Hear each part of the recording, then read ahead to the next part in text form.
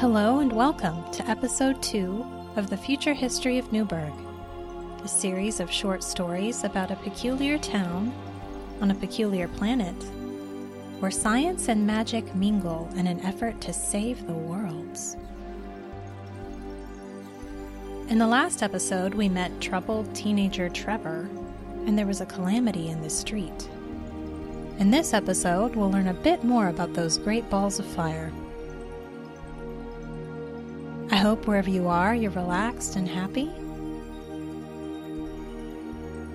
Here's Episode 2, Alchemy of Disaster.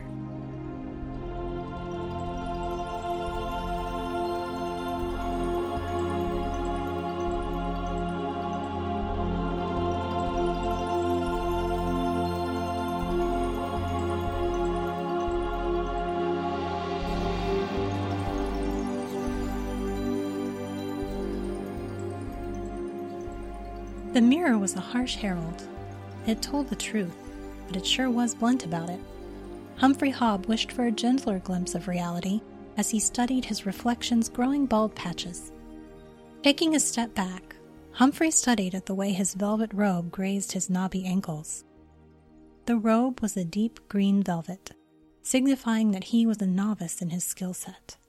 Hopefully soon he would be wearing the red robes of a master. After all, he had been scouted. He wasn't a native Newburgher who had grown up and been steeped in their particular field. It was true that sage abilities were individual. No one could measure a sage's progress in years or against another's success. People weren't supposed to judge and laugh at the only old man in green. Yet they did. It was just the way of people. He wanted to tell them all that he had been handpicked by a watcher who had seen a rare talent in Humphrey's alchemy skills, and had brought Humphrey to Newburgh to make a difference and save the worlds. A rare talent indeed, agreed Humphrey, as he gazed smugly at his profile in the mirror. His alchemical skills had brought riches to his kingdom that even the king had only dreamt of. Surely this was a talent worthy of a red robe. But then Humphrey's face fell when he had to concede that his rare talent had covered nearly the entire country in gold.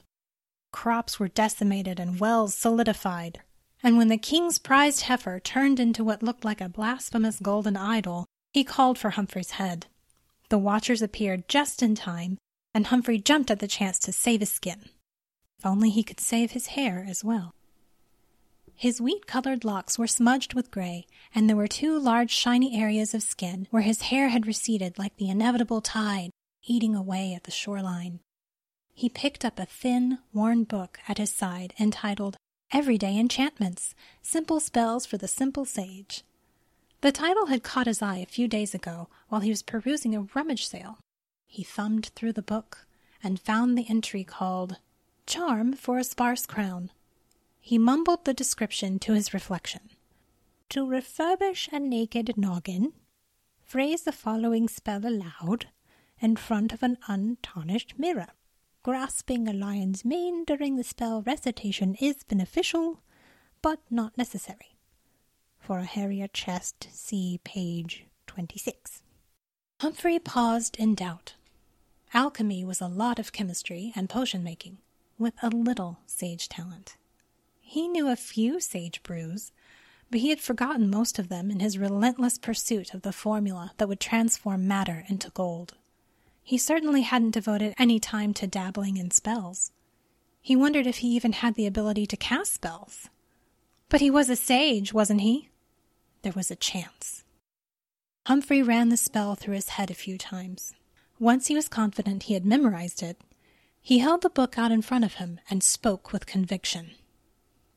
Up above, invisible to me, growing close, be clearly seen. He stared expectantly in the mirror. Nothing happened.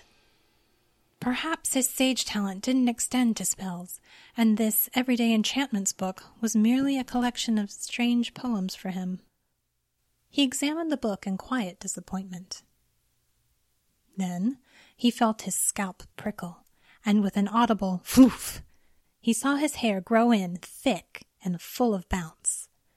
It was still gray in places, but he'd take it. He turned around as far as he could to see the back and feathered it with his hand.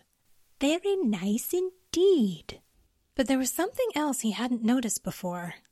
He had a bit of a potbelly. Had that always been there?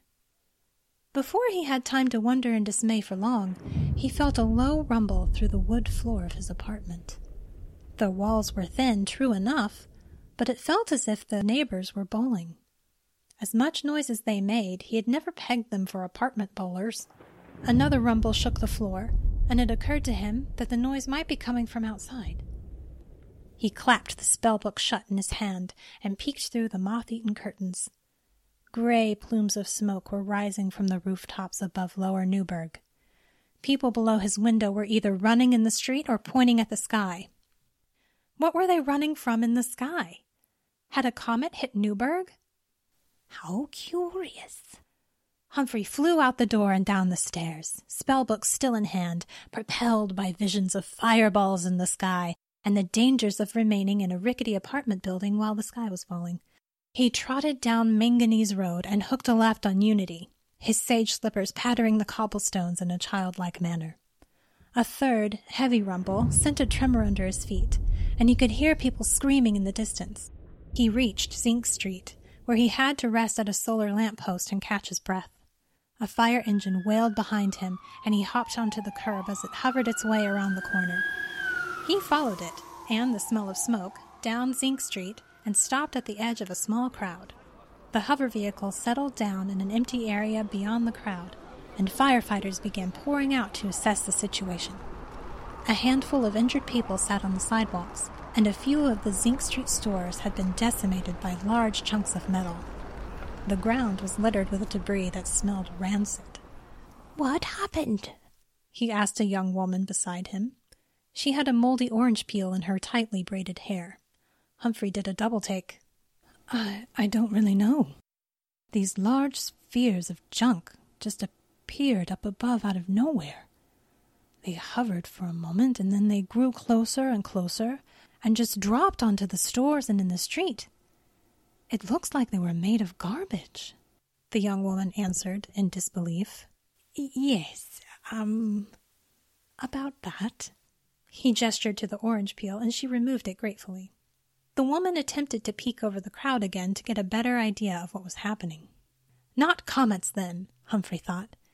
He gazed at the sky. There was nothing visible there.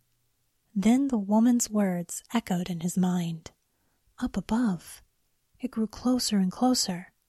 Appeared out of nowhere. Could it be?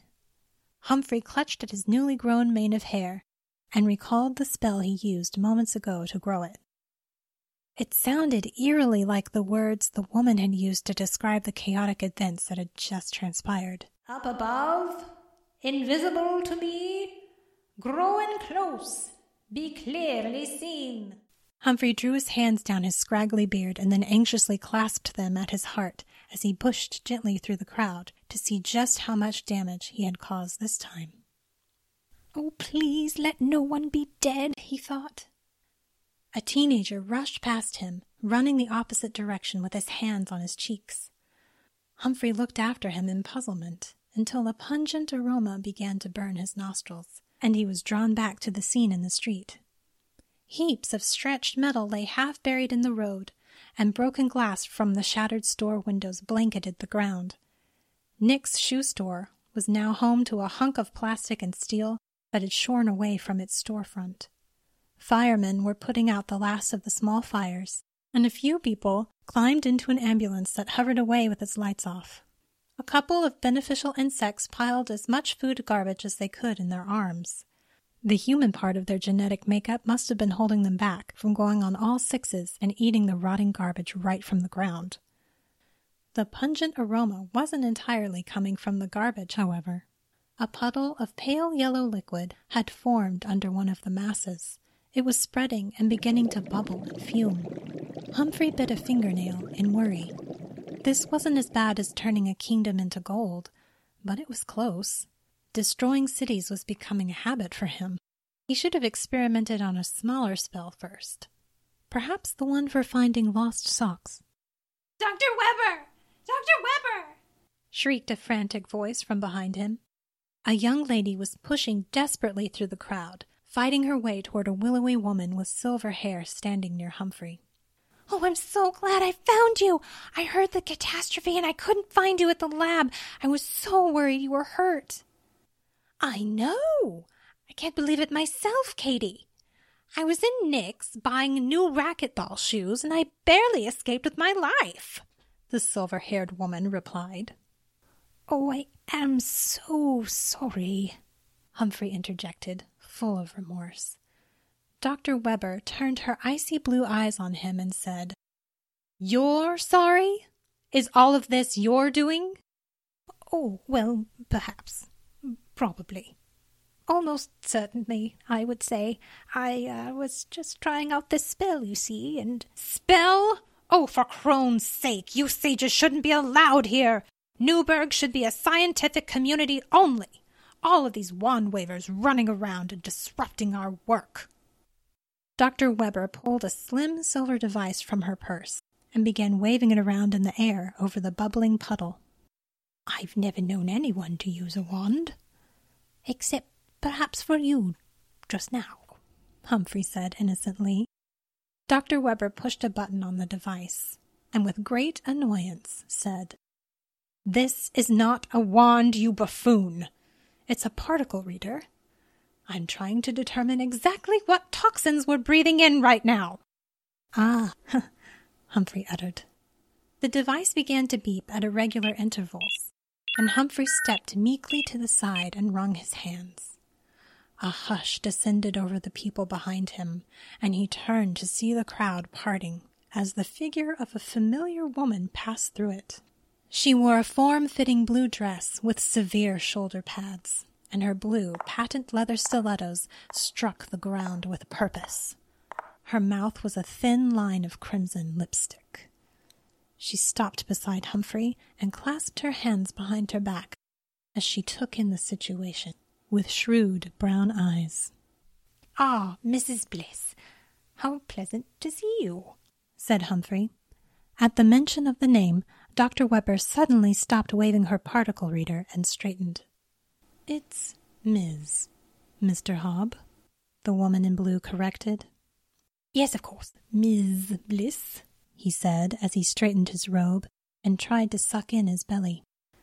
"Madam Parliamentarian," began a modest-looking man with a silver badge on his uniform. "There were 6 injured, none critical. The patients have been taken by ambulance to the hospital. All the affected and adjacent establishments have been cleared, but we're still trying to ascertain what caused the impacts." "Yes, Sergeant Marcus, I've been apprised," said Miss Bliss. "Please continue your efforts. What is your particle reader detecting, Dr. Weber?" "So far, it's gathered moderate levels of lead and dioxin, but it's also reading high amounts of toxic vescaline coming from this puddle. The fumes are dissipating, but if it leaks into the water table, it could be disastrous." "We need the alchemist," Dr. Weber said. "Yes, indeed," Ms. Bliss agreed. Feeling blood rush to his face, Humphrey explained, "Oh dear, you see, though I may have caused this, I have no idea how to fix it." "No, you idiot," Dr. Weber said, her ire stirred once more. "Not an alchemist. The alchemist." Dr. Weber is referring to the special transmutational skills of Master Athelard, whom I took the precaution of sending for already. Quite right, Humphrey said, abashed, and shrank back. Master Athelard arrived then, as if he had been waiting for his cue. He stood, bald and proud, on a personal hovercraft, a gift from the parliamentarian herself. Dr. Weber rolled her eyes at the sight of it. With a flourish of red robes, he dismounted his floating chariot and greeted Miss Bliss with an effusive smile. "Madam Parliamentarian, I hear I may be of some service?" "Yes, there's been some sort of chemical leak. Dr. Weber believes it is vescaline." Miss Bliss gestured to the pool of bubbling liquid. "Is that so?" The alchemist's straight, dark eyebrows elevated on his forehead in surprise. He opened a compartment on his pinky ring and took a pinch of blue powder stored inside. Then he sprinkled the powder over the pale yellow puddle. The pool turned green and began to fizz.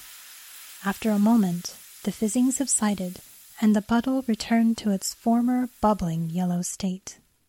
"Dr. Weber's suspicions are confirmed," he announced to the crowd. "The chemical was vescrolite, but it has become vescrylene." Dr. Weber smirked. "Can it be cleared?" asked Ms. Bliss. "Let me see if I have the appropriate solutions on hand." Athelard opened his red cloak to reveal row upon row of glass vials tucked into pockets sewn inside. "Yes, here we are," he said as he selected 3 vials that clinked against each other. He held the first vial over the puddle and poured out its entire contents. The pool stopped bubbling and emitted a thick, gray smoke. The crowd behind Humphrey murmured at the change. Athelard turned to the crowd. "I demand silence," he declared dramatically. The people shushed. Athelard knelt over the smoking pool of liquid with the remaining 2 vials in hand. The crowd held its collective breath. With rapt attention, Humphrey hovered over Athelard's kneeling form as he poured slowly from one vial and added a quick drop from another. The reaction gave off a great poof, and the puddle of vescrylene turned to solid gold. The crowd awed and applauded. Athelard rose, but dismissed the praise with a demure wave of his hands. Now, I was just doing my duty," he said with a smile. Humphrey noticed steam rising from the shining pool of gold. That was unusual. None of his experiments had produced steam. He reached a hand down to inspect the gold, but jumped back in pain. "Ouch!" "Yes, it will be too cold to handle for some time," Athelard said casually. "I thought your vescrolite was safe, Master Athelard. It was supposed to be an environmentally friendly wonder substance," mocked Dr. Weber. "You're right again, Dr. Weber. Vescrolite is absolutely safe, unless it is exposed to an acid, perhaps like one found in your Invisitech formula," Athelard said, handing her a canister from among the refuse with the words Invisitech emblazoned on it. Ms. Bliss cocked an eyebrow at this new information. Dr. Weber snatched the canister from Athelard's grasp and said, "Sure, there is a mild vinegar-like acid in my formula, but it's only active if it's chemically unbound." "My, how could that have happened? Some errant spell magic, maybe?" She glared accusingly at Humphrey, who managed an apologetic smile. "I would like to understand how the Invisitech and the vescrolite were brought together in the first place," Ms. Bliss stated in a tone suggesting she was nearly finished being civil, and more direct methods would soon be applied to find the truth. "Excuse me, madam," said Sergeant Marcus. "We found this ID number on several pieces of the debris." Sergeant Marcus handed Ms. Bliss a foot-long piece of scorched industrial plastic bearing a 6-digit dashed code. "Is this not the code to your lab, Dr. Weber?" "Well, yes, it is," Dr. Weber answered. "Please tell us why a large portion of your lab has found its way into Zinc Street." Dr. Weber's eyes widened. She glanced at her assistant Katie for moral support, but Katie merely looked puzzled at her. "Oh, fine. These were all old projects from my lab. I needed room for my newest experiments, and all this had to go. It was going to take too long to fill out the novel-length prior use forms at the recycling center, not to mention the exorbitant fees they charge. So, I improvised." "How?" Ms. Bliss questioned. "Well, I sprayed the outdated equipment with my invisible ink and bound them together on my old mega superconductors. I was throwing them out anyway. Then I used the SkyTrain's magnetic field to levitate them," Dr. Weber explained simply. Humphrey gulped. His humble hair growth charm had undone all of this. The spell made the invisible ink visible, and the heaps of trash grew close, just like his hair did. And the rest of the garbage? How did it mix with your previously used lab equipment? Ms. Bliss asked. Others caught wind of what I was doing. I added their garbage in with the last bit of my old projects and made it disappear for a fraction of what the recycling center or the beneficial insects would have charged. The crowd murmured again, this time disapprovingly. Oh, shush. It wasn't hurting anyone. Not until a glorified green robe with his book of magic tricks messed with it. I'm telling you, Madam Parliamentarian, we need to have stricter rules for sages so they can't interfere with— They're interfering? Yelled a female voice from the crowd. Your mass in the sky interfered with my wind current study. Wind currents? Oh, please. Dr. Weber laughed. It's to study climate change, the voice rebuffed. Everyone knows climate change is happening, Tina. Move on. Excuse me. Did you say a green robe interfered? Asked Athelard, who turned again to Humphrey. Humphrey gave a weak smile and a wave. I should have known, Athelard sneered. I see you've been dabbling in things you don't understand again, Humphrey. Athelard grabbed the worn spellbook from Humphrey's hand. Oh, not everyday enchantments again. This book had a spell that made Mrs. Flanagan cough up toads. I warned the rest of the Council of Sages about this, I did, he said insistently to Miss Bliss. Because even a silly book of poorly written spells can wreak havoc if it is in the hands of a fool. He locked eyes with Humphrey, and Humphrey withered in shame. Enough, Miss Bliss asserted quietly. Athelard clamped his mouth shut. Sergeant. Sergeant Marcus pulled out a pen and scribbled something on his ticket pad. Handing the ticket toward Dr. Weber, he said, I really have enjoyed the invisible ink, Doc. It saves me a lot of stains on my uniform. Dr. Weber ripped the ticket from his hand with disgust. I'm confident the money you profited from your refuse side venture will help toward rebuilding Zinc Street, Ms. Bliss said. Dr. Weber scowled at the ticket. Sergeant Marcus, post a guard around the gold until the excavation team arrives. The new gold will be useful in these refurbished mega superconductors. Then the crowd parted for her again, and Humphrey heard her calling for a sage crew to use a levitation spell on the large debris. People began to gradually disperse, though some stayed to help in the cleanup efforts. Dr. Weber appeared behind Humphrey and startled him. It was urgent that I clean out my lab immediately to make room for a new experiment that is nearly completed. Do me the greatest favor and refrain from any magic for the time being. In fact, why don't you just stick to only breathing with your mouth open? Do you think you can handle that? The irises of Dr. Weber's pale blue eyes were as small as pinpricks. Her hair looked like gossamer in the evening sunlight. As he slowly closed his mouth, Humphrey felt the opposing forces of abject fear and acute fascination warring within him. Repulsed by his lack of response, Dr. Weber threw up her hands and stomped away. Pity you didn't have this much trouble speaking when you read that spell this afternoon, eh, Humphrey? Said Athelard as he whizzed by on his solo hover. Humphrey sighed and slumped as he watched him zoom into the sunset. He's rather pompous, isn't he? Remarked a slight woman nearby with a digital notebook in hand and a stylus stuck into her hair bun. Yes, well, he did save the day, didn't he? Humphrey acknowledged. Did he? It seems you were the one who brought all this trash travesty to our attention. Who knows how long it could have gone on, and how much more drastic the consequences had you not revealed it. The woman pulled the stylus from her hair and wrote in her notebook as she walked away. Humphrey muttered and smiled to himself. He put a hand through his very full head of hair and then whistled as he picked up bits of plastic from the street.